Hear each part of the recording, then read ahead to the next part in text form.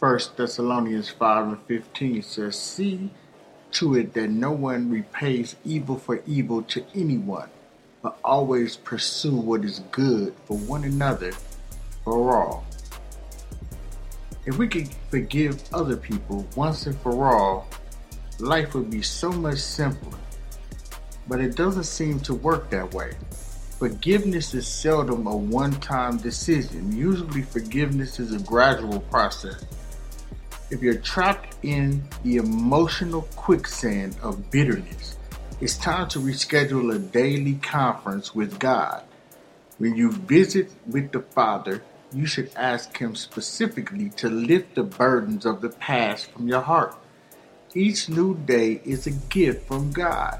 But if your heart is filled with anger or regret, you simply won't be able to enjoy God's blessings.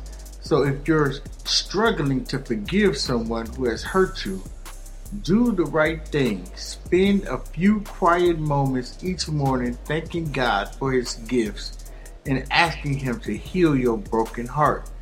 He can heal you, and He will heal you if you don't grow tired of asking for His help.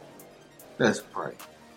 Dear Lord, today I will choose to forgive those who have hurt me. I will empty my heart of bitterness and fill it with love.